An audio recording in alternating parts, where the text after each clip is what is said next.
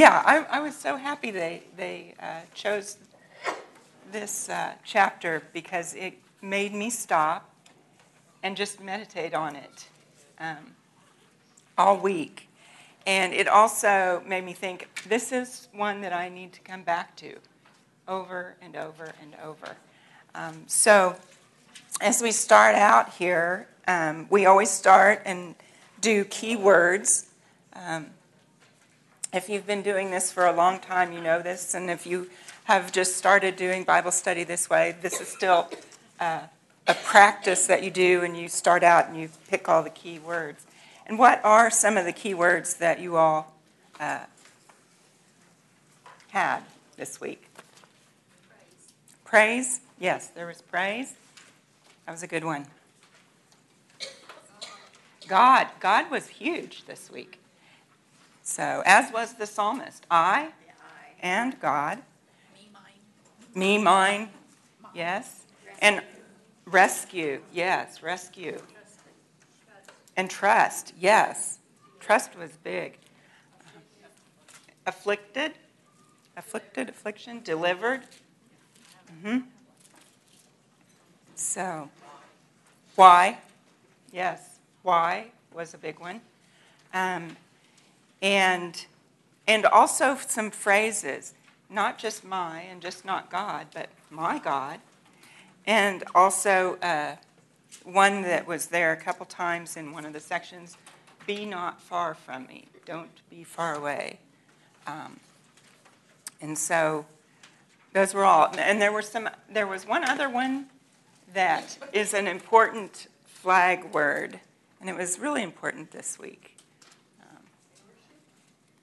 Not worship, but it's a lowly little conjunction. Yes. Yet, but those are big. When you see those, you want to go, I need to relook at that. I need to look at what they're saying. And so that played a big role this week in our text.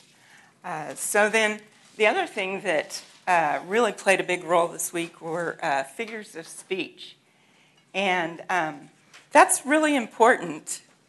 Why do we use figures of speech? You guys, when you're... The what? To emphasize our point. It's to emphasize our point, and also just to help whoever we're talking to get it. It's our word pictures that we create for them.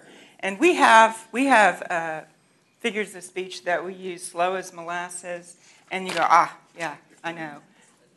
One that John and I like to use because we have a teenage boy, herding cats. It pretty much, you get the picture. That I said that covers it. Yeah, pretty much. And especially when we're at the Boy Scout meeting. They're all over the place. But we use those, and we know what we're talking about. And the writers in the Bible did the same thing. But they use figures of speech that we have to do a little bit more research about to know what they're talking about. And if we don't take the time to do that, then we miss what they're wanting to communicate to us. And so as you went through, what were some of the figures of speech that you saw? And I wrote the ones that I could find out here. But let's just start with the first one. Did you guys get this many figures of speech when you went through? I'm a worm, not a man. What do you think he's trying to convey there? Really low. Yeah, the lowliness, just how low. You think about worms, you're not walking upright, you don't even have any legs, you're on the ground. And also when you head out anywhere, you dry up. You just dry up and shrivel, and then you're dead right there in the middle of the sidewalk. And we actually, we've seen a lot of that because they come up out of the ground when it rains, and then they go off and then they dry out and die. And then we've got many bulls encompass me, strong bulls of Bashan, ravening and roaring lion. And what comes to mind when you think about that? The strength of his enemies. Yeah, the strength of his enemies.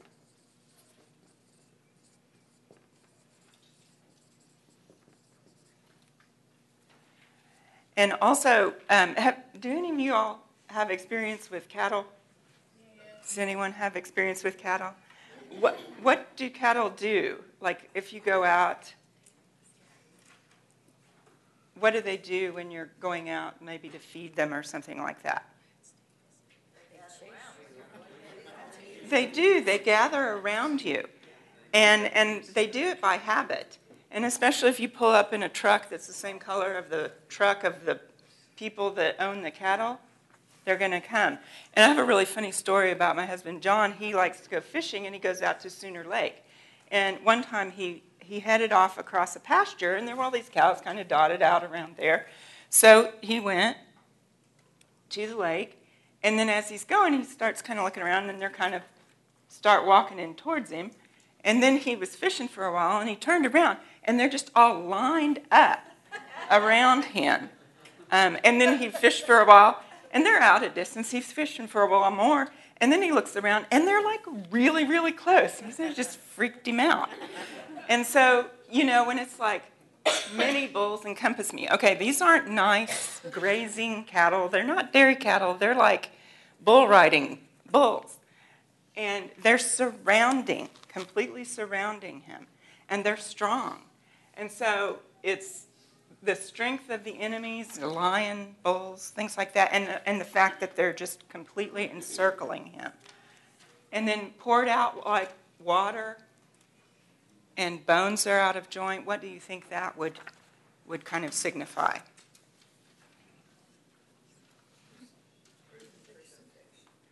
Crucifixion, but let's back up, because that is actually part of our lesson, is that there are so many layers to this, because we're starting out, and the psalmist, who most people say is David, that's pretty much accepted that David has written this. We're going to look at it from his perspective first, and then we're going to go on into even more meaning to it. So when he's poured out like water and his bones are out of joint, what is he talking about? He's just exhausted. He's exhausted. He has lost his physical strength.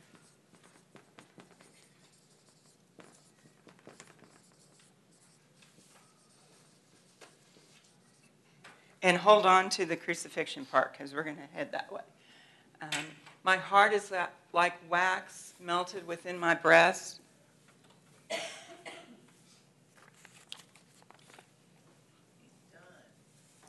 He's done. He's basically lost not only his physical strength, but what? His emotional strength.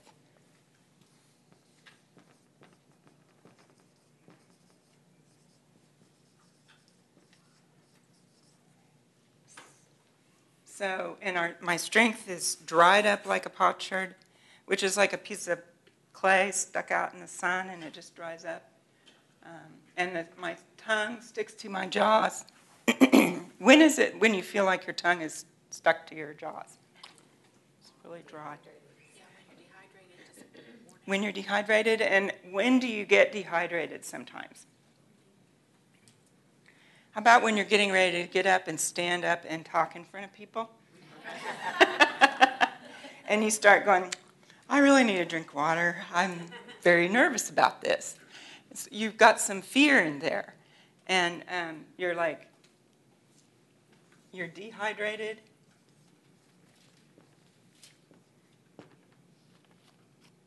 And also you have some fear. Mm-hmm. No, let's say fear or lack of confidence. Yeah. So, and then lay me in the dust of death is basically you're going to die. And then dogs encompass me. It's kind of, we started out with bulls and lions, and now the psalmist goes to dogs encompass me. And what do you think that would describe? Well, I knew that they had packs of wild dogs that would go through the villages and towns, and everyone was very fearful because they were,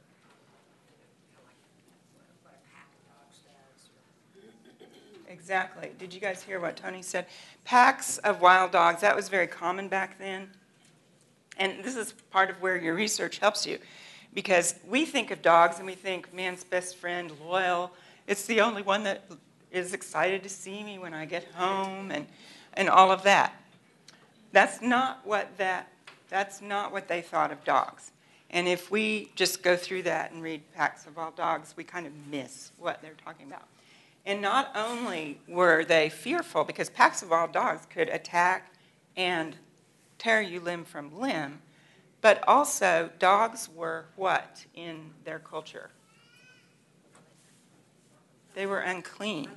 They were unclean, and they were just despised and reviled. And so not only are they talking about, an enemy that could come and rip you limb from limb, but a very filthy, despised, just, hated enemy that wasn't even clean. And so this is what they're talking about, just the evilness of the enemy and, the uncleanness. So that's how he conveys that message to who he's talking to. And then count all my bones. Starvation. Yes, starvation, very emaciated,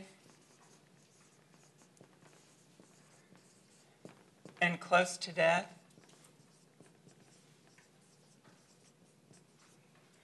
And then divide my garments among them. Jesus. Yes. And again, before that, when David is writing this, dividing, if he's talking about they divide my garments among them,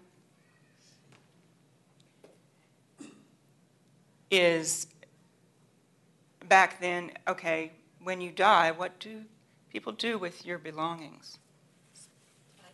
They divide them up. And so basically, they're dividing garments means my death is sure. They are sure I'm going to die, and they are dividing my garments because it's positive that I'm going to die. So he's conveying that is how close he is to death, that everyone around him is sure. And then we go back to the power of the dog, the mouth of the lion, the horns of the wild oxen. These are all, referring back here are all these things. So it's good to see, all the figures of speech that go into this. They're more than just a way to say it poetically. They're a way to convey this. And also, as we go through, David wrote this, and he wrote it from being human.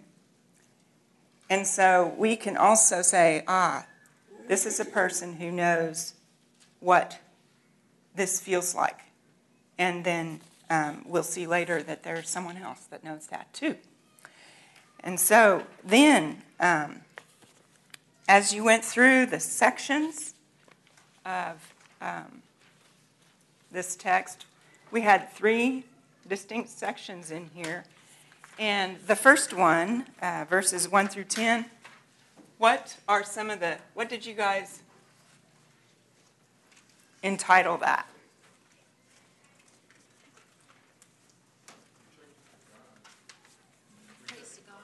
Rejected by God.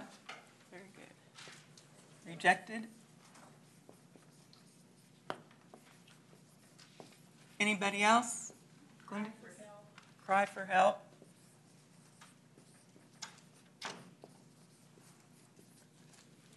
Anybody? Despised by all, it said. Despised by all.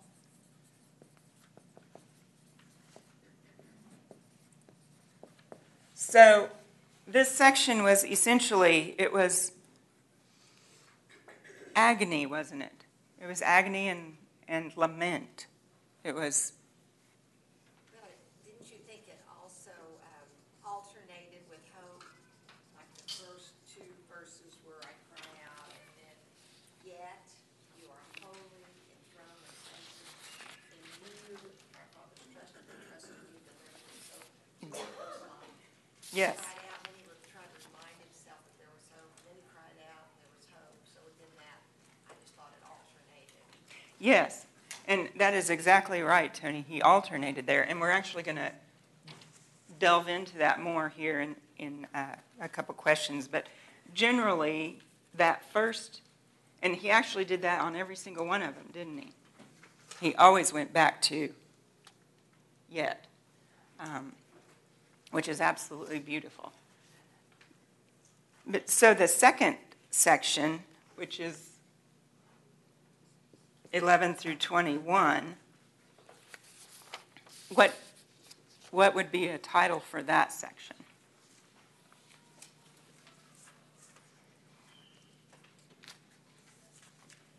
Enemies are very near. The enemies are near?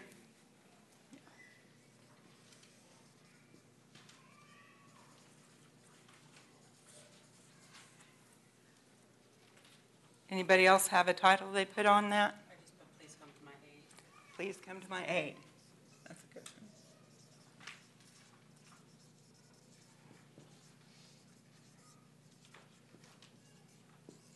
So this section was, please come to my aid. It was more of a, Describing his situation. he was describing his situation, that's right. And he was also petitioning, wasn't he? He was petitioning God. Here's my situation. Please come to my aid. Yes. Petition for helpless state.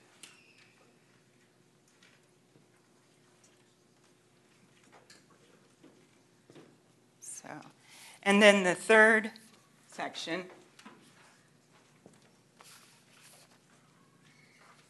What was the third section?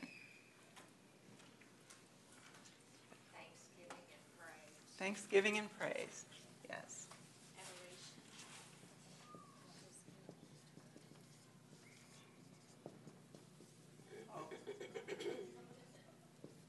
Adoration. I heard hope. Exactly. This was basically praise in all of these things, and also a lot of worship, wasn't it? And so generally there were, three sections of this. And in this first section that we were talking about, that got to find my thing here. That the psalmist expressed agony. And what was the agony that the psalmist expressed? Where's God? Yeah, where's God?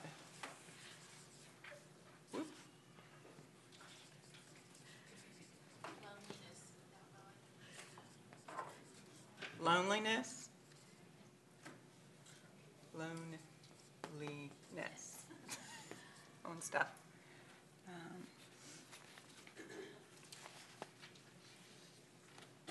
And then also, when did the writer express this agony and this loneliness? Day and night. Day and night, that's right.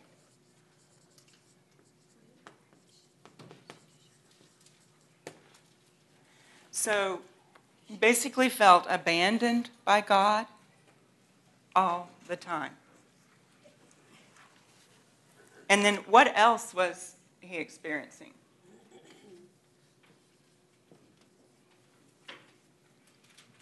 As he went through that? Ridicule. Exactly, June.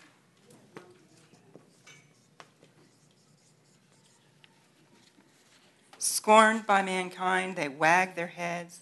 Despised by the people, they make mouths at me.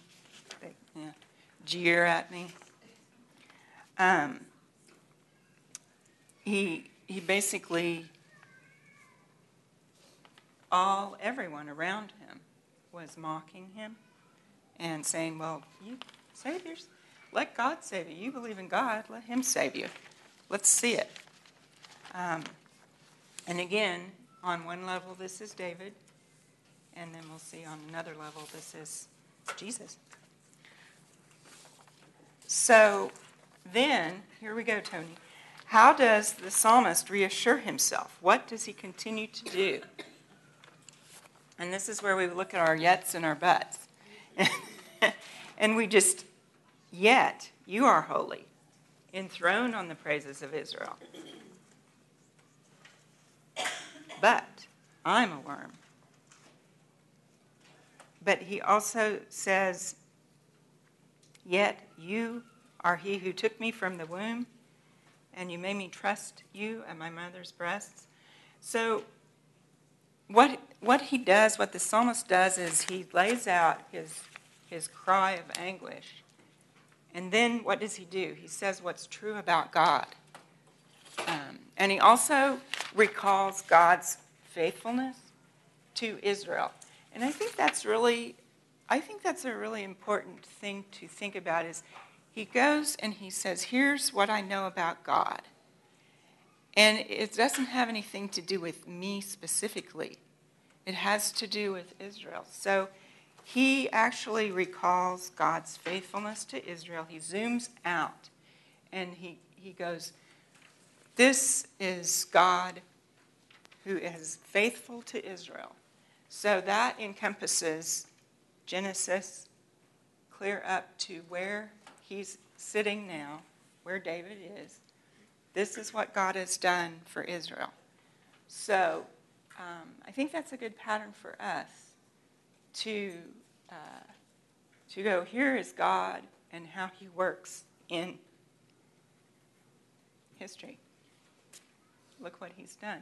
And then he comes back and he says, and me specifically, here's what you have done for me. You have been my God from delivering me, taking me out of the womb. You have been my God since then. And so he does that. He recalls that. And Tony, like you said, he puts it out there, and then he says, yet this is true about you. This is what I know about you. And I think that's very, very important. So what does that tell us about worship? Because he does. He comes back and he worships God after he lays this out. What do you think what did that tell you all about worship, the act of worship? Worship is not supposed to be done just because everything's going right. And it draws us back to a proper perspective of our situation, good or bad. It's Yep. to be on God, repeat the characteristics of God, which is vitally important if you're going through something bad. Exactly. It's the focus is not, worship is not based on circumstances. And the other thing it's not based on, because remember how he felt. He felt low. And he felt like this was a true feeling too. He didn't just feel that way. He was being attacked. He was surrounded and everything. And yet, what did he do? He praised God. And so, yes, Phyllis.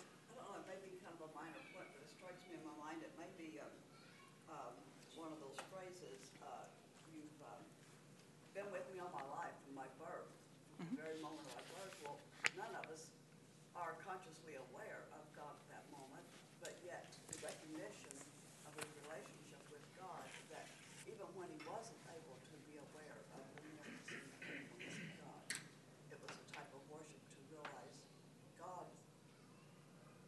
God is from all time for me. Yes. Even before I know. That's exactly right.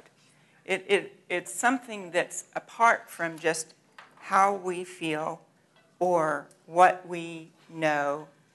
It has to do with God and what's true about him, and it's been true since the time of my birth, and I wasn't even aware of it. And so the psalmist is stating that as this is true. And the thing is, sometimes it's like, oh, you should praise him anyway, no matter how you feel. But it's like, because it's not because that's to make yourself feel better. It's because that's what is true. And you are praising and worshiping God because it's true. And so that's important. So our act of worship, it's not tied to circumstances, and it's not tied to feelings. It's in spite of.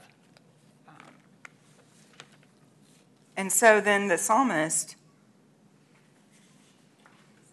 he started with a lament, and by the end of the passage, he was in praise. And we see here where he was rescued there. David was rescued in that instance. And when we look ahead, Jesus was not rescued in that instance. But he came through on the other side, though, of death. So the rescue was for us, which is just, there isn't anything more beautiful than that. But anyway, so the solution to the problems, what specifically did the psalmist ask for?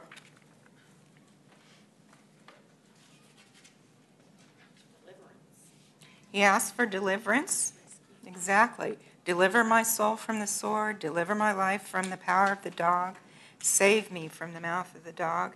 He asked for God's deliverance or rescue, as Glenda said. And what did he ask for even before that? To be near to him. That's right. He asked for God's presence. Be not far from me. Do not be far off. Come quickly to my aid. He asked for God's presence, and then he asks for God's deliverance. And I think that's a good order, too. To be with me and then deliver me. And so that's what the psalmist was doing as he was basically worshiping God. And Verse 11 recognizes that for us too, that God is our only hope. There is no one, there's none to help except God. God is always there. Count on it. He's our only hope. He's our only hope, exactly. And he was looking for God's rescue. He was not trying to figure his own way out or expect someone else to come and rescue him. It was God he was petitioning to rescue him. So he realized there is no other way. And it's not God, let me figure out a way out of this. It's God, rescue me. And at first, Brett, I think he was wanting to feel, as you said, really, that God is near and that he's listening to him. And even if he doesn't get rescued right away, and I think that's a good lesson in the midst of our troubles, if we really feel like God is aware and he's listening to our cries for help, salvation will come at some point. It's not, but it's very satisfying just to know that he's here and he's aware. He's listening. He is listening, yes. And the thing is to state that he is listening even when I don't feel like he's listening. And to know, I feel this way, but it isn't true that you aren't listening, but I feel this way. And the other thing is that the deliverance may come, as it did in David's case, or it may be the ultimate deliverance, which we see, which was Jesus. And that may be the deliverance that we end up with in whatever it is that we're praying about. It may not be a deliverance that we see on this side. And so that's also something to remember, and then to go through with, I will praise him because of your ultimate deliverance that you have. So, speaking of that, there's no getting around the fact that this does sound, which is where we go with it when we read it, because a lot of us have learned it, that, this is Jesus on the cross. And so that's where we go. But I think it's important to study through it from the original writer's perspective. And then also to know, David may or may not have known that he was writing prophetically. We don't know that. And some scholars even go, well, it's not prophetic. It's just that they went back and said, this is like this. But other scholars are like, yes, this is prophecy. And if you look in the gospel writers, they basically say, in the Psalms, it was prophesied. So they had it that these Psalms that sound so much like Jesus were, in fact, also prophecy of Jesus. So this it's also a beautiful when you read it. It's like reading in Isaiah, and you just go, wow, that is such a clear picture. How could you miss it, is what you think. But it's also just, you just want to praise God that He wants to communicate to us. He doesn't have to, but He wants to. And that's amazing that He would work through history. It's not that He didn't just say it from the top of a mountain. He said it through working through history, through real people and how they lived and what He had to have happen to have it written down for it to be there. And I mean, the more you think about it, there's more and more layers. So anyway, I have to quit that and keep going.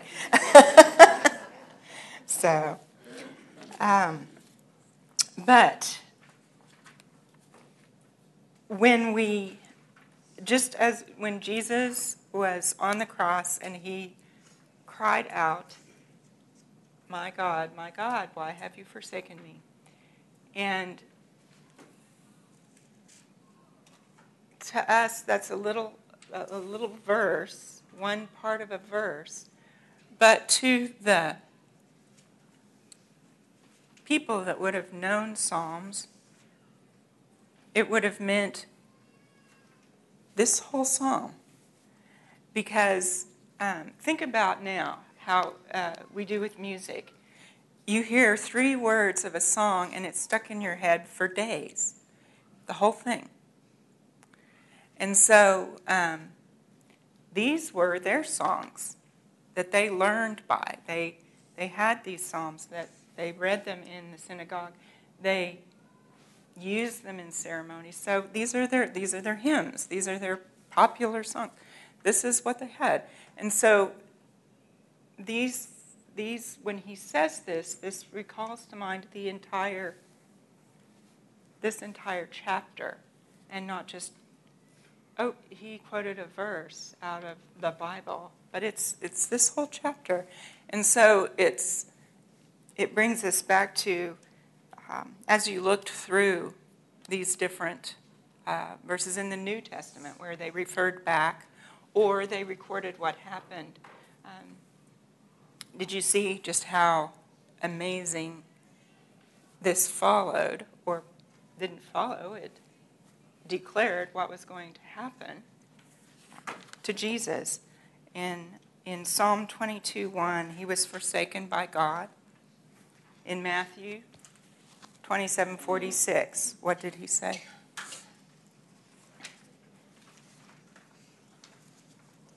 Yeah. Why have you forsaken me? And if you think about that, Jesus, it was God in the flesh. He was God and man. He feels that. He feels that completely. And He not only feels it, but it's true. In Isaiah 53:10, yet it was the will of the Lord to crush Him. He has put Him to grief.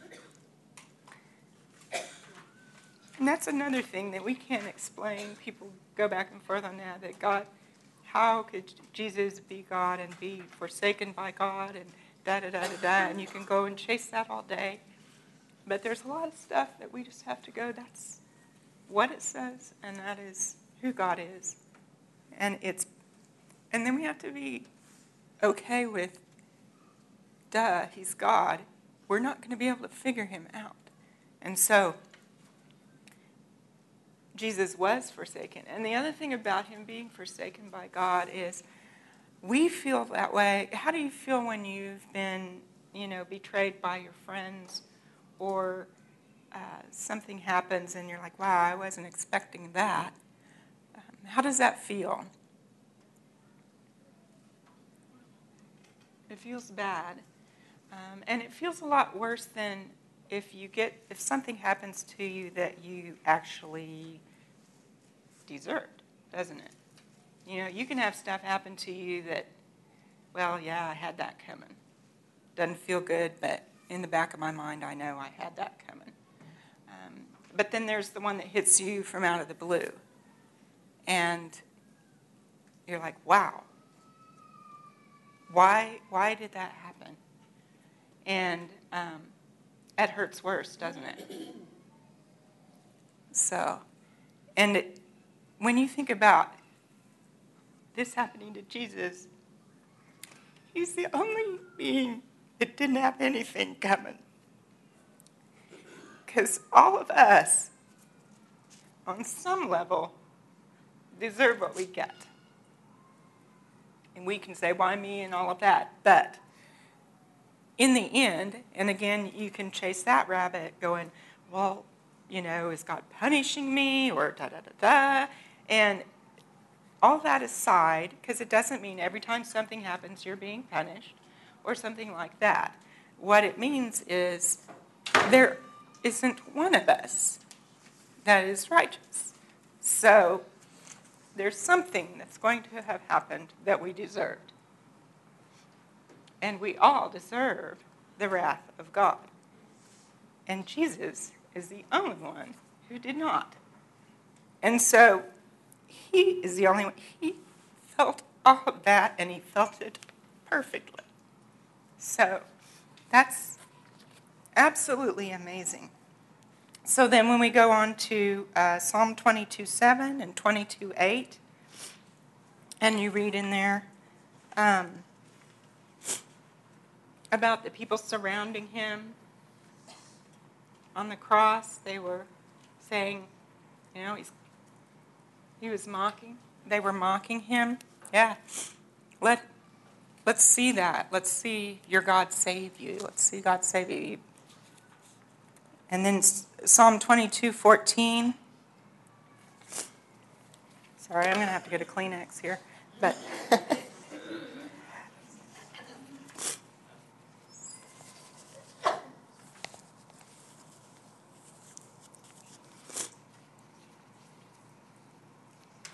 poured out like water, bones are out of joint, heart is like wax, melted within my breast. And it talks about that with Jesus.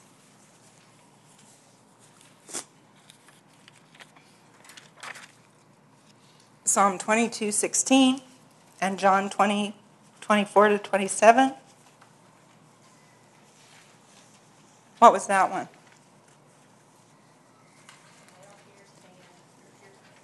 Pierced hands. And then 22:17, I can count all my bones. They stare and gloat over me. And then 22:18, again, we talked about they divided his garments. And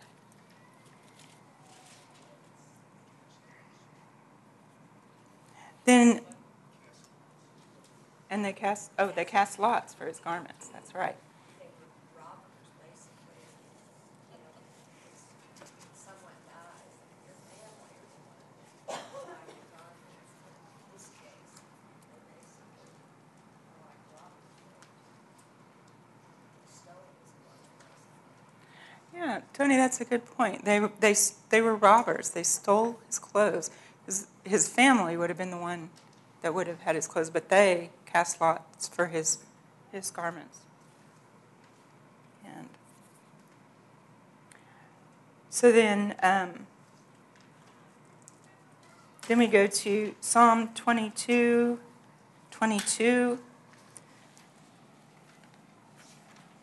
and Hebrews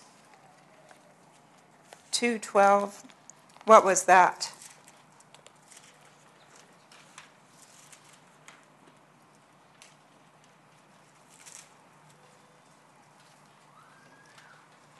That was the praise portion, wasn't it? And I just want to read through Hebrews a little bit more than just 2:12 with that, because I think it fills it in. For it was fitting that he, for whom and by whom all things exist, in bringing many sons to glory, should be made the founder of their salvation, perfect through suffering. For he who sanctifies and those who are sanctified all have one source. That is why he is not ashamed to call them brothers, saying, I will tell of your name to my brothers. In the midst of the congregation I will sing your praise. And again, I will put my trust in him. And again, behold, I and the children God has given me.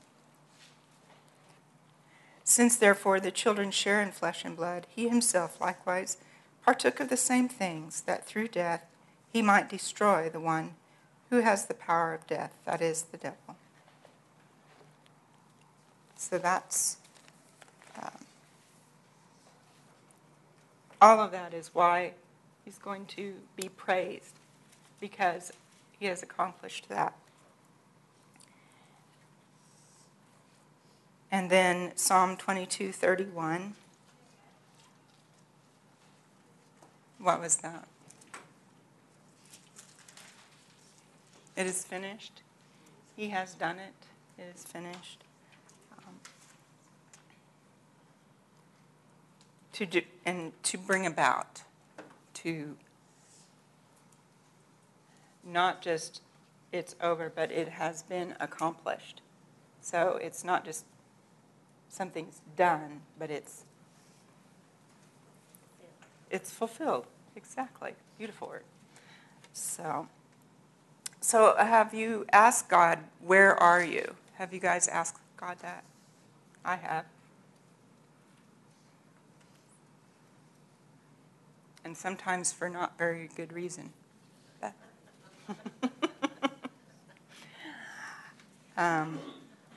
But some of the reasons that we might ask God, where are you, involve like physical pain, sometimes physical pain, sometimes loss. A lot of times that's a loss of life or, The scripture that I really liked for me today was the verse 24 of 22, where he has not despised or disdained the suffering of the afflicted one. He has not hidden his face. He has listened to his cry. And then when you get into Hebrews, it does say that during the days of Jesus' life on earth, he offered up prayers and petitions with loud cries and tears to the one who could save him, and he was heard. Mm-hmm. And so that kind of really touched me, because sometimes I do ponder him turning his face away from his son. And it was like, I don't think he did. I think he heard him. Mm-hmm. He was there with him. He did. I think that touched me today, because I don't know if I've ever picked up on that or not. Because sin, God can't look at sin, so I've always thought, ooh, he turns his face away. So I don't know. I don't know if this is saying he did not. I'm looking at Jim. And I mean, honestly, yeah. I mean, it's a little bit of, and I wasn't really planning to go into this, but it's a great question. I mean, some of you have heard me talk about this recently, because I think I began to hear, I think it was in my children, that same statement: God cannot look at sin. And I just thought to myself, well, yes, He can, because He knows about all of it. So so it doesn't, or even the idea that God can't be around sin. Okay, so then where is He not? Okay, well, that doesn't make sense. So what are we really trying to say when we begin to use So the metaphor is true. So what does it mean to turn your face away? Is not just God doesn't have a face. So what do you mean he turned his face away? So that's when you begin to say, okay, so there's something else that's happening. So God turning his face away is probably what the song begins with in verse 1, which is what? My God, why have you forsaken me? Why are you so far from my groaning? And why do not you give ear to mine, right? So this is the cry of the prophet, or the cry of Christ on the cross, where, again, there's a lot of debate as to whether or not Christ is speaking of a reality or speaking a prophetic utterance to draw people's attention to. And I'm sorry for being a little bit late. I got detained in another meeting, so maybe you've already dealt with that, Brenda. But the beginning of it, and I don't know what the answer We did is, talk actually. about that. You know what I mean? Like, I don't know if I know the answer to that question. But I would say be a little careful in thinking through what you even mean when you say God cannot look at sin. I remember a guy telling me one time that God knows every violent and pornographic act that has ever been done in the universe. And God's seen it all. And that I never really thought about it that way. Like, that just astounded me. Things I want to shield my eyes from, and yet the creator of the universe knows it all. So obviously it can't mean that he doesn't see it or that he doesn't know it. He is unaffected by it in the means of temptation. He is deeply affected by it, by its means of redemption, judgment, and restoration.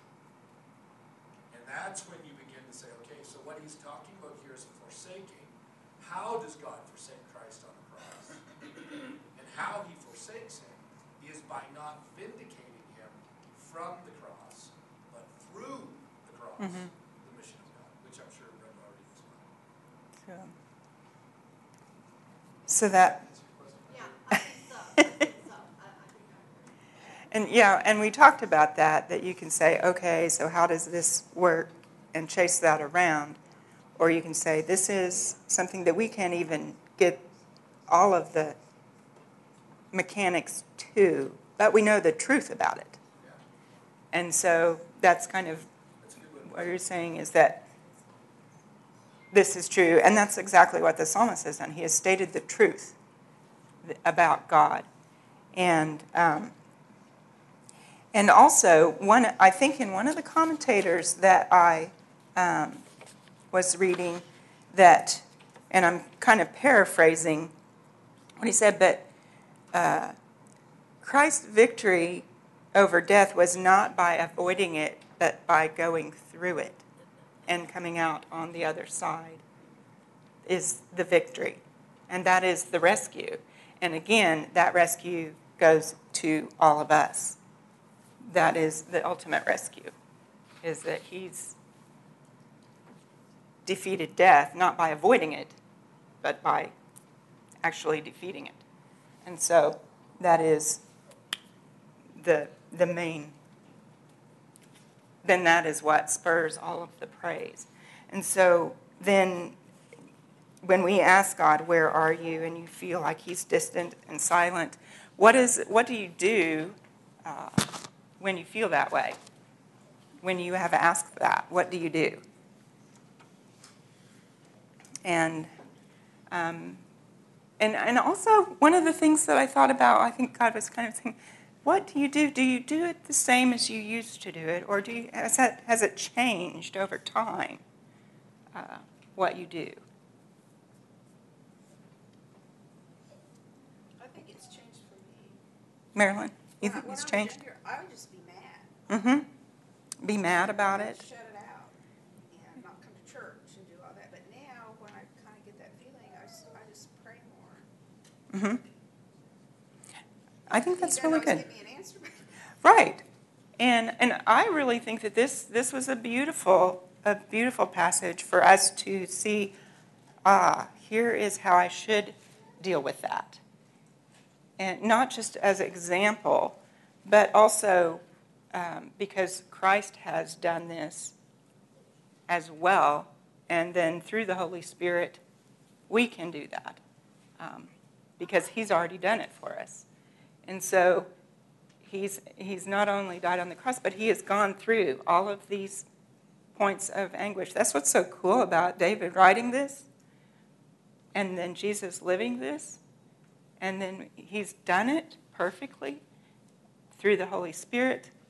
We have that. We have that power to do all of this.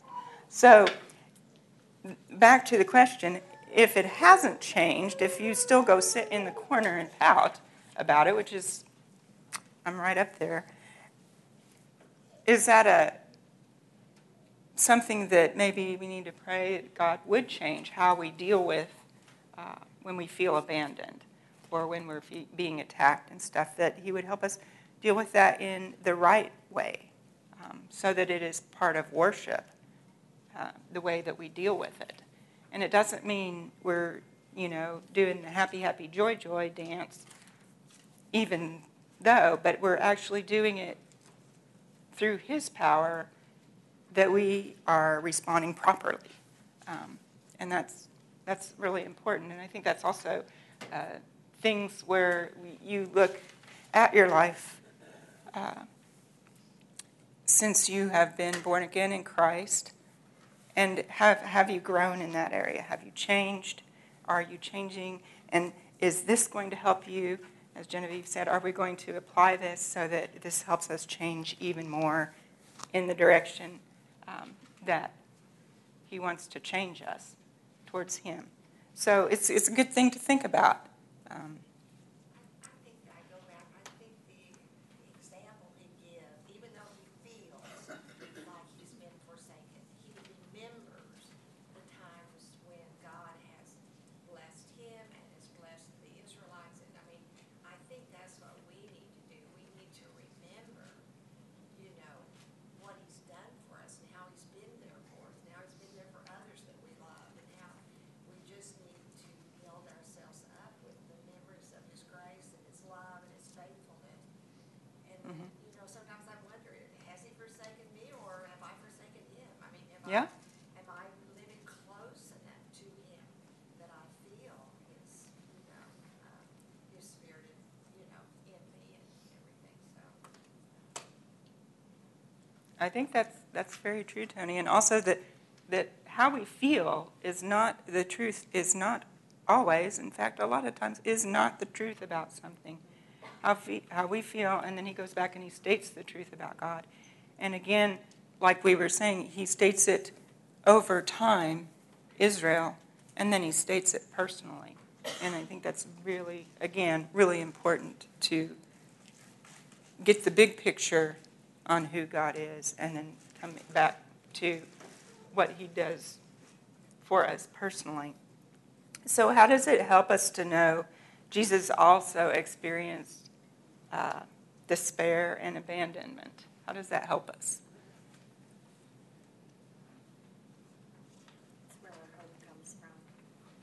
It's where our hope comes from? Yeah.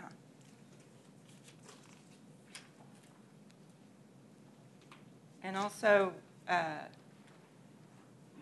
and what our hope comes from that, because, when you're going to somebody, well, you don't know how I feel.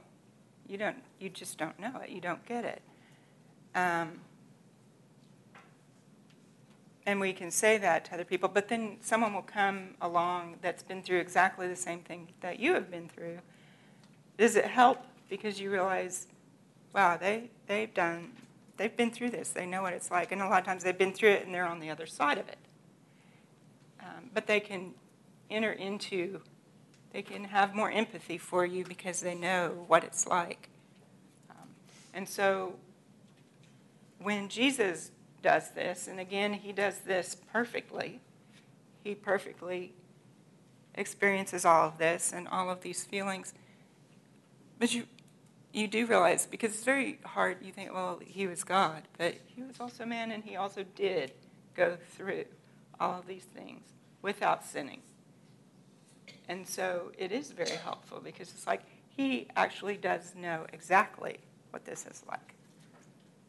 Well, he comforts us. He's been comforted, is what we're saying, I guess. He's been comforted, so he can therefore comfort us. Yes, he's been comforted, and he can comfort us.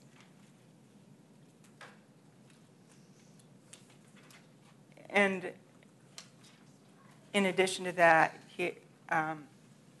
because he has done that, then with the Holy Spirit, we have that's been done for us already. Yes? I think another thing is that we all want to become like Jesus, you know. That's my prayer for my grandchildren, you know, make them like Jesus, make us like Jesus, transform us, change us, make us like Jesus until we come to suffering.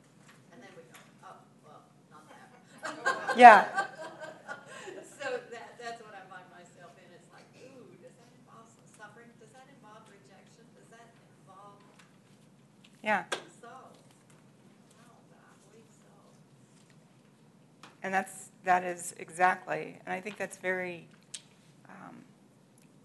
because it said he was perfected through suffering. And that's a weird one too. That's a strange word, because he was Jesus, he was perfect. But he was also perfected because a thing was accomplished. God's plan was accomplished through suffering of Jesus. So for us to balk at the suffering, it's a little bit, need to think about that and repent of that. Let's pick up this Psalm 22. And I remember taking this class. I took a class in college on the Psalms. And it was so helpful. And probably the number one thing I learned, and there's 150 of them, so it's difficult. One of the things that, that Brenda and Nancy and I would love for us to be able to do as a group here is not just to know Psalm 22, but to bring some of the principles of how to interpret a psalm, some of the theology that comes from the Psalms, some of the great questions that we want to ask. Like even the statement, think about this for a second, why it's good for us to maybe say something and then realize, wow, I probably need a little more time to explain the fullness of what maybe that means for God cannot look at sin. Like I get, if Genevieve were to just say that, my first response isn't, well, that's not true. No, my first response is, what do you mean by that? And Genevieve starts talking about the difference between God and sin. And I go, oh, I get that. So that statement is true, but we need to understand how it's true. And so sometimes that's how the Bible then speaks to us about God. God says he turned his face. What do we mean by that? What is that? Did he or did he not? Well, the Bible said he did, so obviously he did. But what does it mean that he did? And then we get to try to understand that. So the Psalms come to us, and we need to remember, highly poetic language. Which doesn't mean it's not true. But when it's poetic, it's figurative, isn't it? Which it's true. It's not figurative, and that's not true. Some people believe that. Some people believe figurative language is not true. One of my favorite examples, one of the first things I always think about is when Jesus said, speaking of Herod, they said, Herod wants to meet with you. And he says, yeah, you go tell that fox. Literally or figuratively? Herod being a fox. It's figurative.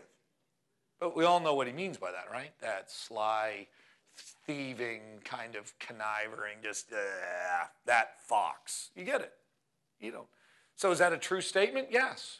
So what does Jesus mean by that? And that's where and the Psalms write like that, which means they're going to be, why have you left me? Why have you abandoned me? It's going to sound like your child, right? In a way. Hear me, I'm not saying Jesus. I'm saying the psalmist. So as he is describing this, he is in the depths of despair. But for example, just the idea, I want you to, before you just go yes, think about this. Like, did God abandon Jesus? Did God abandon him?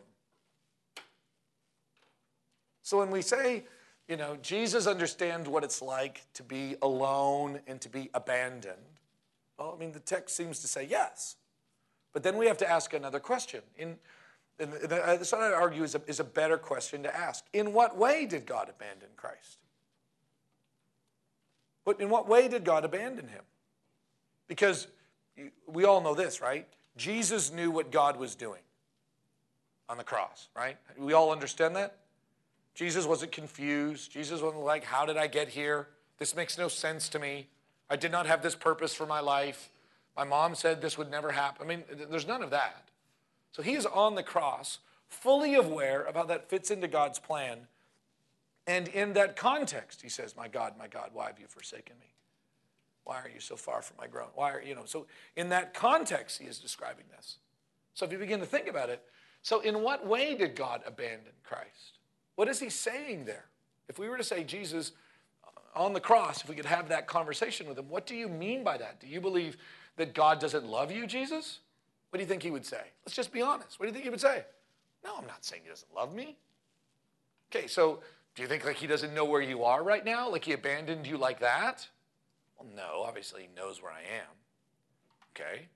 So are you saying that you don't understand like the purpose for this? Like he's left you to endure this alone? What do you think Jesus would say? Think about it. It's not hard. No, that's not what I mean. I don't mean God has left me to do this all by myself and the Father has somehow left the room. So when we begin, so what do you mean by that, Jesus? And what we'll point out to, and this is where we can't, I'm not trying to get anybody off any hooks. I just have to allow the text to speak for itself, and then for us to try to understand the text in light of what the Bible teaches about Psalm 22, and what the Bible teaches about God's plan of redemption, what the Bible teaches about who Jesus is and who God is. Last night, I was right here, actually, not that many hours ago, teaching on the triune nature of God, particularly within the Gospels. And Jesus says things like, the Father and I are one, that I do the work of the Father. There's nothing I do that isn't the work of the Father. Is that the same thing when he's on the cross? So what do you mean, God, why have you forsaken me? Well, it appears, and again, I don't want to just, does it not appear that what Jesus is describing is, think about what the words are being said all around. Think about his prayer the night before. Like, God, you're going to let me die here. So there we go. So the forsaking is not him turning his back, not him being unaware, but you're going to put me through this. Right? It's that kind of forsaking. I don't know what that feels like. Again, I mean, I got to be careful with language. I mean, I get it. I mean, I've suffered, not as many as you have suffered. You probably suffered, many of you, more than I have. But I got some years left. Maybe I'll be able to catch up to you. I don't know. But truly, I mean, that's why I might, when someone comes into my office, I feel like God has forsaken me. Okay, I'd love to talk about that. How? Is what you mean by that, Randy, is what you mean by that? Okay, she was my assistant for years, so she doesn't mind if I pull her out and use her in this example at all. So Randy, like what you mean by that forsaking is you know that God is with you. You know that God is giving you the Holy Spirit and the strength to go through this. He has chosen in his wisdom to allow you to go through this. And he has not rescued you from this suffering. Is that what you mean? That's exactly what I mean. Obviously, he hasn't. So do you see how the context really doesn't, it's not that he did or that he didn't, it's how did God do it? And I think that thinking theologically through this, we then begin to see how important it is.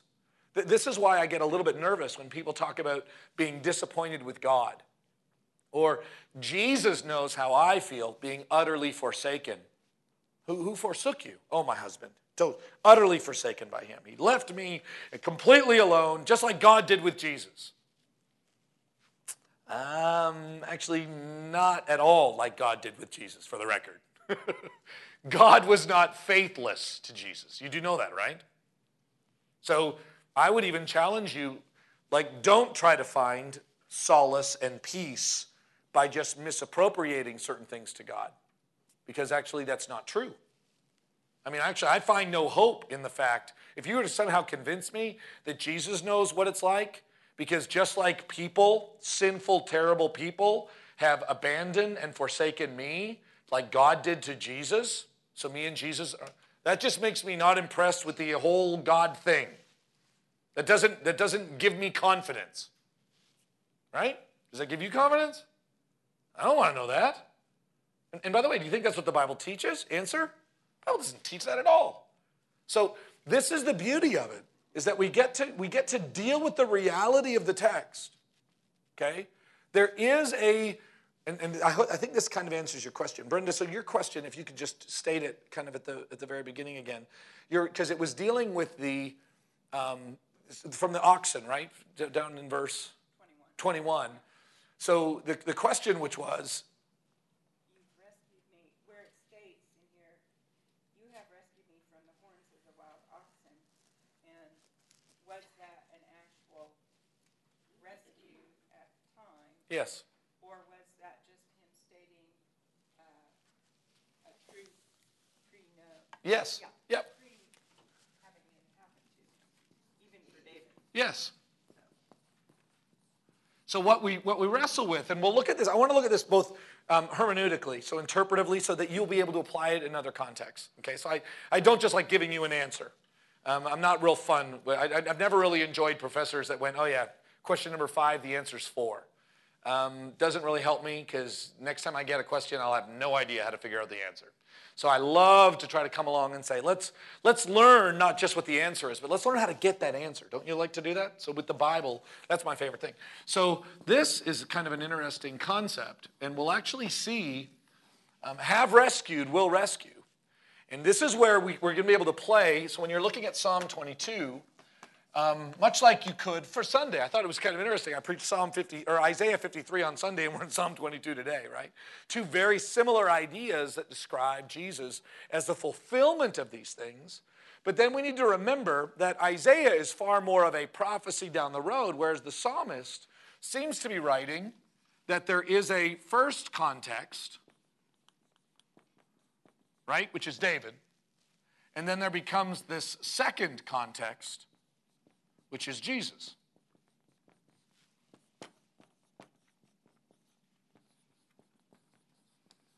And by the way, it's totally okay to say, hey, I don't know if I know the exact answer, because let's think about this. Like even in David's life, when David writes Psalm 22, which we don't know exactly when he wrote it, has God rescued him or will God rescue him? What's the answer? Yes.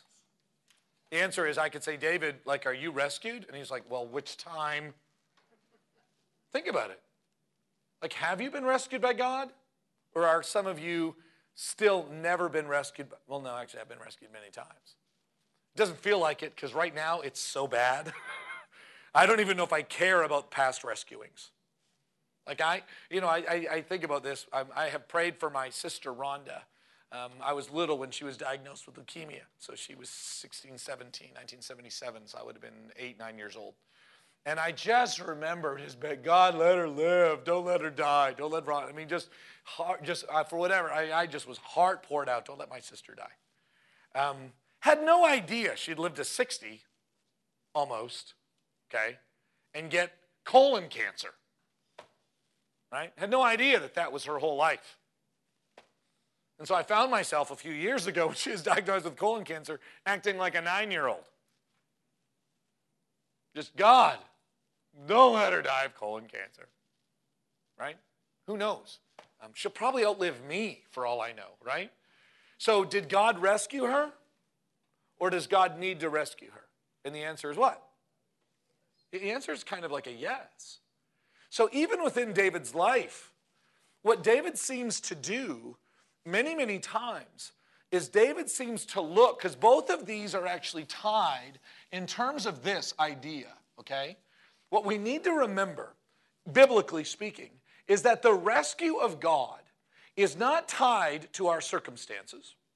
The rescue of God is actually, God's rescue of us, is actually tied to his character.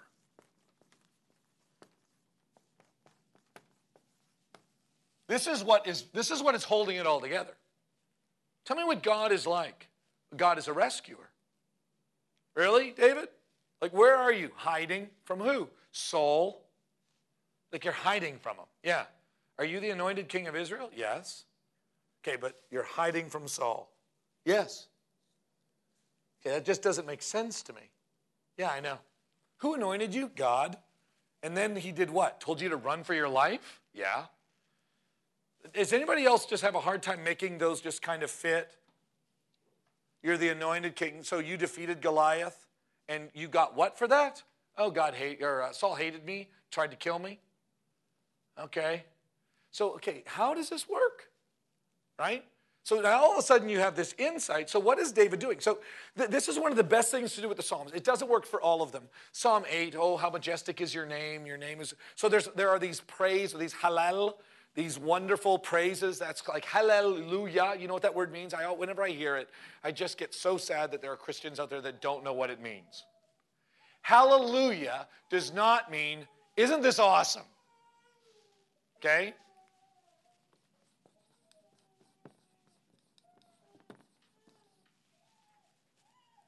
Okay? How many of you, when you hear that, you go, that just means woo! No, doesn't mean woo. It doesn't mean that's awesome. It doesn't, you know what it means? A halal is praise. This just links. What does that sound like to you? Yahweh.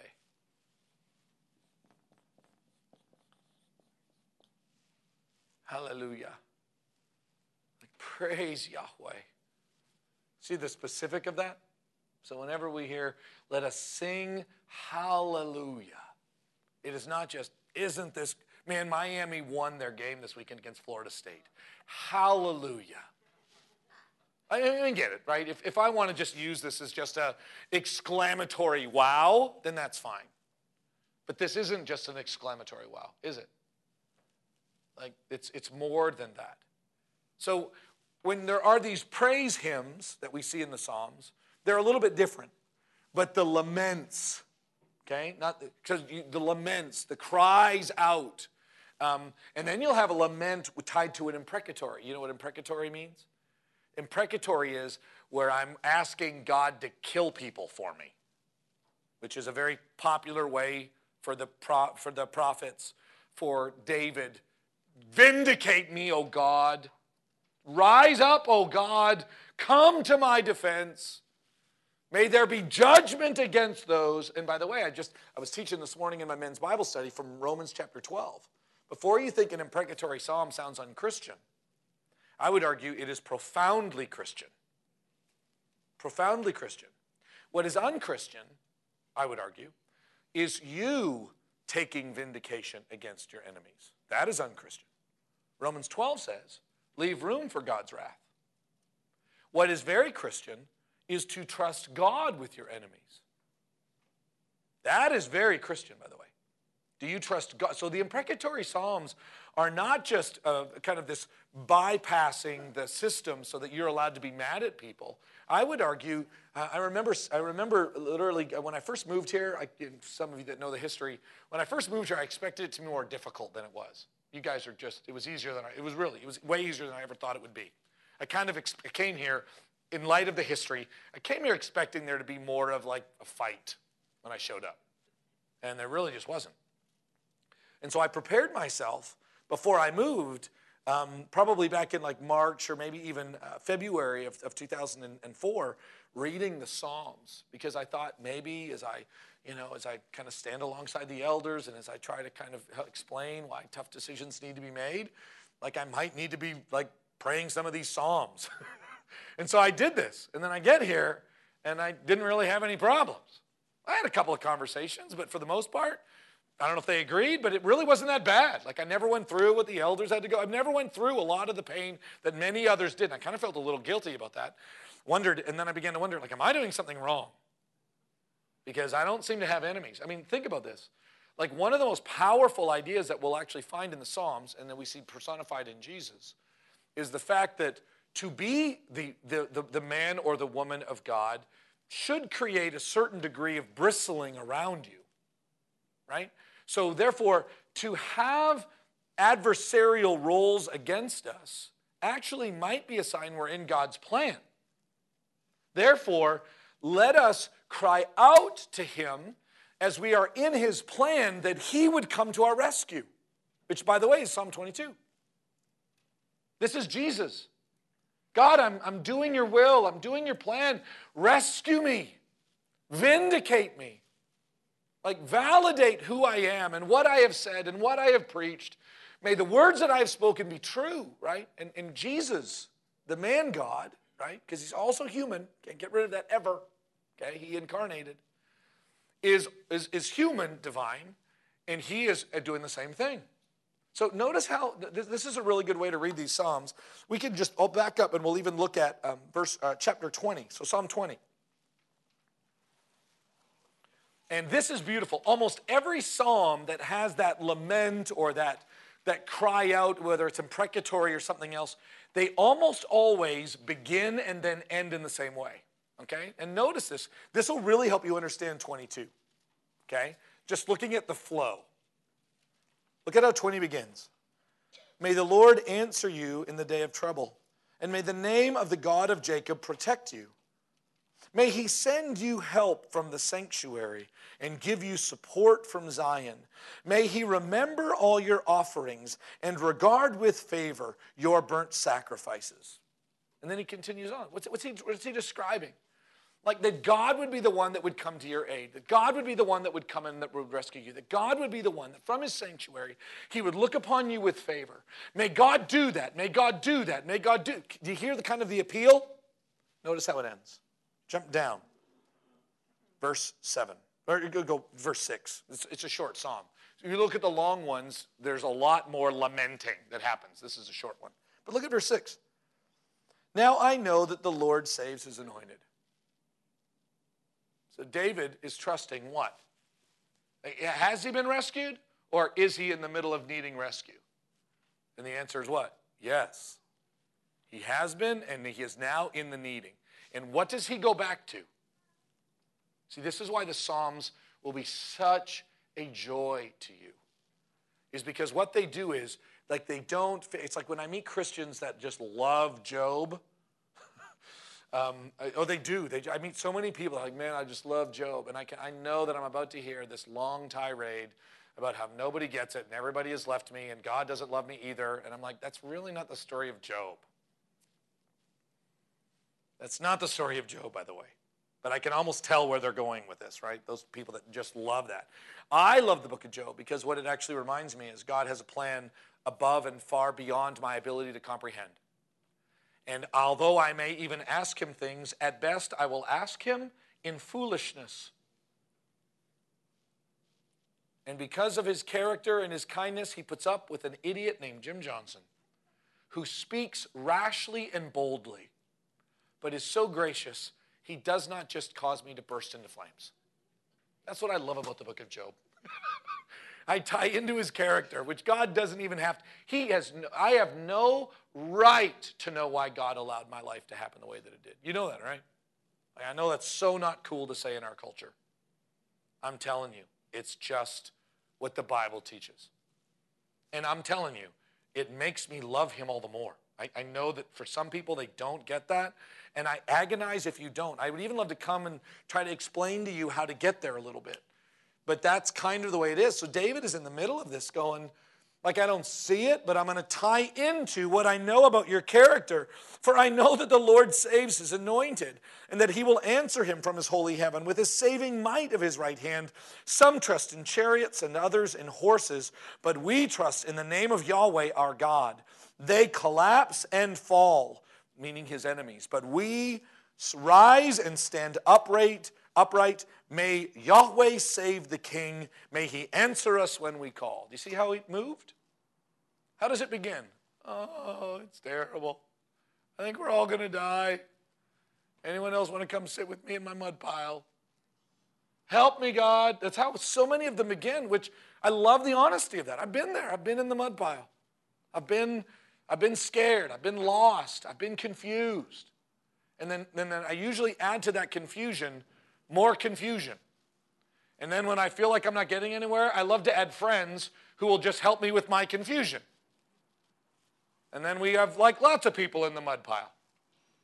And I've learned, and it's been hard for me to learn, I've learned to surround myself with people who will come to me, even when I don't want to hear it, and say, can we remember the character of God? Like this is, there's a great Wall Street Journal article that's talking about the danger of empathy. You ready? You hear that? The danger of empathy. It actually calls for, I thought this was interesting, Did I tell you what article it was found, or what book it was, or a magazine it was found in? The Wall Street Journal. That's not the Bible. Okay, it's not Zondervan Publishing. But what they are describing in economic and in social environments, that those people who empathize with others very seldom are able to help. And what it calls for, again, non-Christian article, it calls for compassion, not empathy. It calls for caring for people in a way that isn't just aligning yourself with them, but actually calls for a deeper way of appreciating their situation. And it distinguishes empathy from compassion. So if you just Google the perils of empathy, it's a fascinating article, not written from a Christian perspective, but profoundly Christian, I would argue. So notice what David is doing. David is saying, in this moment, I need to reflect upon the deeper truths about God's character. And when we talk about God's character, it's just good for us to remember that his character in action is the working out of his sovereign plan. Right? What is God's plan in the world? It is actually the overflow. Sometimes we don't connect the dots. God's sovereign plan is his character in action. Therefore, what does God do? He rescues. Because why? He is great in love. Like with the great love with which he loved us. Don't you love that from Ephesians 2? The great love with which he loved us. This God who is rich in mercy. This God who is quick to forgive and slow to anger. And David sits here. And so when you go back, I mean, honestly, I would really challenge you, if you ever go like on a serious walk through the Psalms, when they begin in this brokenness, let me find another one that's not that. Yeah, look at. I mean, I just picked it here. 28. To you, O Lord, Yahweh, I call my rock. Be not deaf to me, lest if you be silent to me, I'll become like those who go down to the pit. Hear the voice of my plea for mercy, and when I cry to you for help, when I lift up my hands toward your most holy sanctuary, do not drag me off with the wicked, with the workers of evil. I mean, David is kind of describing, I think very naturally and normally, like how he's feeling at the time. But then notice how it begins to continue on. Notice how it ends. Do you see the switch? Verse 6. What does David do? And by the way, I want to end, no, look at this. Blessed be the Lord, for he has heard the voice of my pleas for mercy. And what I would say, Brenda, going back to your question and how this really fits into Psalm 22, is has God rescued David or not rescued David in 28? And the answer is yet again what? Yes. Because not only does he have to deal with Saul, and then does he have to deal with Goliath, and then does he have to deal with, and then he has to deal with Absalom, and then he has to deal with the Moabites, and then he has to deal with more Philistines, and then he has to deal with, I mean, when does it ever end for David? Let me ask you this. When will it ever end for you? When will it ever end for you? Yes. Say it louder, Lucia. When we go to heaven, that ultimate rescue. So we're constantly in this, God, where are you? God, where are you? And then what you and I need to do is we need to remember that God has rescued us. We have been rescued. Okay? And by the way, you can go back to times where God's rescued you, not even just in Christ, okay, which is the greatest penultimate, wrap it all up, okay? But then there are other times God has rescued me. God rescued my sister, now twice. So there's been tons of rescues. God has rescued me and rescued me and rescued me and rescued me. And so when I cry out at the beginning of Psalm 26, or Psalm 28, oh God, listen to me, do not drag me off with the wicked. And then this is why I think it's good for us. So when Brenda's going through that dark time, hear me again. Please understand that as I talk, I'm not saying that I don't kind of weigh whether or not now's the time. Okay, discernment will always be needed. Okay, and then I come to Brenda and I say to her, in light of all the pain that she is going through, Brenda, can we talk about the character of God? And Brenda probably crying at the time, as we all know, which I'm going to still say I admire in you. Whenever you teach, I love it because I literally sit there and I go, well, I want to be me, so I don't know if I'll cry as much as Brenda. But I just love watching someone respond emotively to the Word of God. Do you not? Like it stirs me. Whether I decide to get in a little bit of a different way, it's still stirring to watch someone get emotively challenged by the Word of God. So there's Brenda in this moment, and I want to tie her back to the character of God. And so I say to her in her pain, blessed be the Lord, blessed be Yahweh, for he has heard the voice of your pleas for mercy. The Lord be your strength and your shield. In him may your heart trust and be helped. Your heart will exult, and with your song you will give thanks to him. Look at the Lord is the strength of his people. He is the saving refuge for the anointed. Oh, save your people and bless your heritage. Be their shepherd and carry them forever. Do you notice just the swing? So often when I hear people talk about these Psalms, they always focus on the, why have you forsaken me? Right? Is that not true? Preachers like me that do that? We want to celebrate the beginning.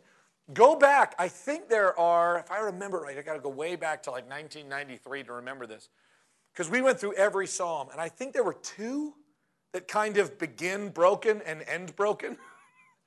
Which, by the way, sometimes, but I think that if the psalmist could come back and add 5 more verses, it'd end better. Okay, I really do. So I don't want to deny the facts, but the majority of them begin here, plead into God's character, and then resolve it, hopefully, because God has and that God will. Like, is that not how, as Christians, we should model what the psalmist does when meeting the feelings of, whether they're exactly rightly described, abandonment, being forsaken, being oppressed? Like, how should we respond? This is why I get a little concerned when I see the church trying to vindicate, for our own sake, oppression. Because the Bible actually describes, like, no, the world will always oppress you. And there can be, I shared this in my Bible study. How many of you, looking back into history, okay? This is kind of, hear me on this. How many of you looking back into history look at what women suffered? All the injustices that have been done to women. How many of you, when you look at that, okay, men and women, by the way, how many of you, when you look at that example, you are endeared towards them? Anybody? I am. Like, I'm endeared towards them. Like, I'm drawn to them. I'm drawn to the oppression that they go through, and it makes me sympathetic to the brokenness that they are. I mean, right? If you're human, I think that's how you should respond. Is that not correct? Think of the civil rights movement. How many of you, when you think about all of the atrocities that happened, okay, and in our country, the civil rights movement, how many of you, when you see the pictures of people who are just walking and being sprayed with hoses and being attacked by dogs, how many of you just laugh and you think that's hilarious? How many of you are drawn to their cause? Right? I mean, if you're human, I would argue. And then, by the way, if you're Christian, it's a no-brainer. If you're human, I get it. Okay? Now, I want to add another one that you might think is weird, okay? But your grandchildren so don't. But I need you to just think through. Don't get caught up on the outside issue. Even when I hear about oppression, when I hear about atrocities that are done to those within the gay and lesbian community, how many of you become sympathetic to their cause? I do. I look at it, and there is something, I really think there's something about being oppressed that just pulls humans in. Okay? And I think that's where it gets confusing, right? Well, we go, well, women, sure, I get it. And right, in terms of like gender and in terms of like race, well, sure. But the other ones, I'm not saying they're all the same. I'm just asking you, when you watch someone going through this, does it not endear you to them? And the answer is what? Yes. Okay. So this is why, I shared this in my Bible study this morning in Romans 12, but this is why, it fits very well with this. This is why I guess I'm not that worried about Christians suffering. Like, it doesn't sound like it's the end of the world to me. Like, hear me, I'm not looking forward to it, should I have it. But the one thing that I'm beginning, and the older I get, right, I love to talk about how old I am. The older I get, the more that I begin to realize, maybe that's what's missing. in the West particularly. It's not missing in the world. Like maybe if the world saw us not protesting everything, but saw us not for the sake of suffering, that's not what I'm asking for, but for the sake of Christ. What if they saw us like the one in Psalm 22, trusting God to be vindicated? Do you not think that would change the world's perspective of the people of God? I think it would. I really think it would. Now again, I don't know of a way to manufacture that. I don't know of a way, but I get a little concerned when I see the church begin to rise up and to try to keep like the difficulties that would come. I don't want to have to need rescue. I don't want to have any need for rescue in my life. What do you lose when you don't have a need for rescue? You know what you don't really have in your life is you don't have a rescuer. You don't have a hero. You don't even have that moment. I mean, think about how the psalmist, think about how Jesus, why have you forsaken me? And then describes in crazy particular form what happens to Jesus. You know, when I think about David, I think about walking on, and I'll be in Israel again soon, and I'll walk into the valley of Elah where David stood before Goliath. And David was very, very confident. But can you imagine the feeling when God vindicated him? Can you just imagine the exhilaration when God vindicates David and now he's king? Where God comes to his rescue and David can just say, wow, like, I didn't force that. That was God. Like, and many of us as Christians try to bypass that. Try to step around it. Try to create a culture or a system where we don't ever have the one where God is the one who rescues. And I think we lose something in that. See, Psalm 22 is a whole lot more than just told you he was the Messiah. Now hear me, you can use it as that. That's a part of it. But the primary purpose of it is not just so that when Jesus is dying, we can go, oh wow, that was prophesied back here. Because let's look at Psalm 22 and see how it kind of does the roundabout. Okay, and this might even answer your question a little bit in terms of the how did God forsake Jesus? How did God rescue Jesus? So Psalm 22 begins with, my God, why have you forsaken me? Why are you so far from saving me from the words of my groaning? Oh my God, I cry out by day, but you do not answer, and by night, but I find no rest. So there's the initial appeal, is it not? God, where are you? And why are you so far? Day and night. I'm back in Gethsemane. Why are you so far? Now, by the way, the next verse is critical. What does it appeal to? Go back to what we've been talking about. What does it appeal to? God's character. So, by the way, this is how I feel. Very real. I always would tell Andrea, I don't know how you feel about this. But Andrea would say things to me. Have I told you this one? I'm not a real big, we've had these conversations. Again, this gives a lot of you women just the opportunity to go home and to just give your husband a kiss and go, you are not Jim. I love you so much. But I would say to my wife, when she would say, this is how I feel. Okay, I was wrong at first because, you know, I would just, well, it doesn't really matter how you feel. That's wrong. It does matter how you feel. But I would also argue this. It doesn't only matter how you feel. Because Andrea would say, well, this is how I feel. I feel like you're never here. I just quickly learned, okay, I feel like you're not doing enough around here, babe. Now, when she says you're not here, and I try to give examples, she says, no, I just need you to understand it's how I feel. I don't want to talk facts. And so I began to just use that too. I just feel like you don't care for the kids. What do you mean I don't care for the kids? I feed them and no, honey, not facts. I'm just telling you how I feel.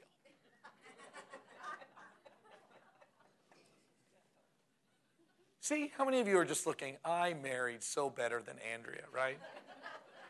But here's my point. Here's what I had to learn. Feelings matter. Andrea's beliefs and Andrea's emotions, they matter deeply, and I love her. But then there also is another side, which is, like, I know that's how you feel, but then let's correspond those feelings to what we know. And again, I don't care about Andrea and I. Let's take those feelings about feeling forsaken and let's tie them back to what we know about God. That's what David is doing. That's what Jesus is doing.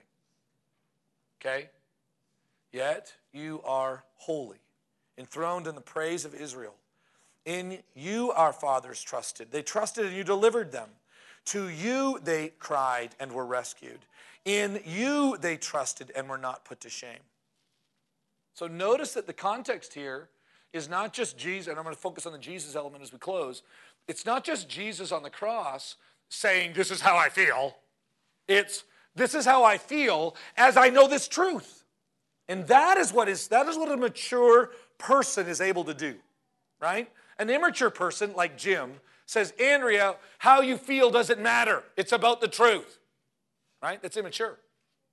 And an immature person says, I don't care about the truth. It's how I feel, correct? You see that? But a mature person says what? This is how I feel. And that's real. It's true. How do I feel in light of, and when I say truth, I want you to always remember, these aren't ideas. It is God. It is a person. These are not principles of truth. Do you understand the difference? It's not a principle that I'm appealing for Andrea and myself. It's not a principle that I want Glenda. Glenda, but don't you understand the principle behind this? There's really nothing there. The principle thing is not going to satisfy. That is why what we actually have is when Jesus says, he doesn't say, hey, I've got these really great ideas for you to kind of live in. What does Jesus say? I am the way, the what? So that's what Jesus is doing. Jesus then takes his very real feelings of forsaking and abandoning, and then ties them into Israel's history. Okay? And then you get that whole big middle section, which is what we spend a lot of time focusing on, and I love it, by the way, Psalm 22. And then look where it ends up. So I want to come back to probably verse 22 is where it begins to resolve. Notice how it resolves. For I will tell of your name to my brothers. In the midst of the congregation, I will praise you. You who fear Yahweh, praise him. And all you offspring of Jacob, glorify him. And stand in awe of him, all you offspring of Israel. For he has not despised or abhorred the affliction of the afflicted. So I know you felt abandoned, but you know what he did not do? What did he not do? Abandon. This is Jesus speaking. By the way, so we look at him, and on the cross, we esteemed him, Isaiah 53, as what? Stricken by God. That's how you're supposed to look at it. Cursed is anyone who hangs on the tree. By the way, the Bible tells us to look at people that way. But what? But that's not the case. For God does not. So notice how this kind of answers that question. He has not despised or abhorred the affliction of the afflicted. And he has not hidden his face from him. Did you notice that? He's not done this. He didn't do that to Jesus. Don't tell me he forsook Jesus. Because the text says what? You did not hide your face from him, but heard him when he cried to him. For from you comes praise in the great congregation. My vows I will perform before those who fear him. The afflicted shall eat and be satisfied. Those who seek him shall praise Yahweh. May your hearts live forever. All the ends of, now all of a sudden this goes even further.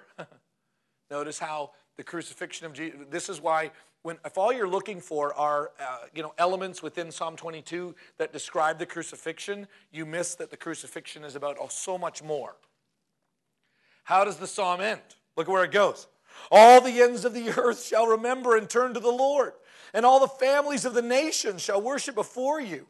For kingship belongs to Yahweh. He is the one that rules over the nations. All the prosperous of the earth eat and worship before him. Shall bow all who go down into the dust, even the one who could not keep himself alive. Posterity shall serve him. It shall be told of the Lord to the coming generation. They shall come and proclaim his righteousness to a people yet unborn, that he has done it. Done what? Done Jesus. That he in Christ. This is why when you miss kind of the bringing up out of the ashes, Not only do you get this kind of vindication of God who is holy and righteous and he did not hide his face, but then now all of a sudden at the end of Psalm 22, why did God allow him to be stricken? What did Isaiah 53 teach us last week? I mean, I don't know if I ever really noticed this, but at the very end of that the many might be proclaimed righteous. So notice how Psalm 22 walks through all of this, and then the final proclamation is what? And this will be told to the ends of the earth. And all of the earth will share in this splendor, that all of the earth will know that God is great. And that part of Psalm 22, actually, I would argue, is better than they've pierced my hands and my feet, and a band of evil dogs surround me, and they have divided up my clothing. I mean, I would say those other things really point to the cross, which is really cool. But what the psalm really is about is God's plan and purpose in Jesus Christ. God's character, which is his sovereign plan, which is totally worked out. Okay? So, final point.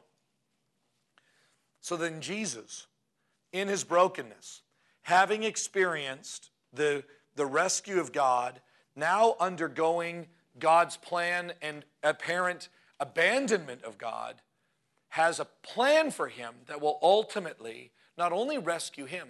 Does anybody know, like, how many of you, when I ever talk about abandon, how many of you are in like Acts chapter 2, which, by the way, quotes another psalm? And you know what it says in Acts 2, what Peter says? He did not abandon his Holy One to Sheol, but brought his body back from death. That's where I keep going when I hear about abandonment. God did not abandon Jesus, right? God brings Jesus through this. For what purpose? For his glory. For what purpose? I mean, how is Jesus vindicated? If you think about this, Jesus is actually not vindicated by not being crucified. Jesus is vindicated not by our appreciation of him. The only one that could actually vindicate Jesus is who? God. Jesus came to say, I came to save the world. How was he going to do that? Through the cross. This was God's plan. I mean, as Christians, we got to get this through our head. The cross and suffering, not for the sake of suffering, but suffering and oppression and difficulty is the plan in a broken world. And may we learn to, like David and like Jesus, be honest in how we feel, cry out to him, never forget his character, so that we too can share in his vindication. That's all I have.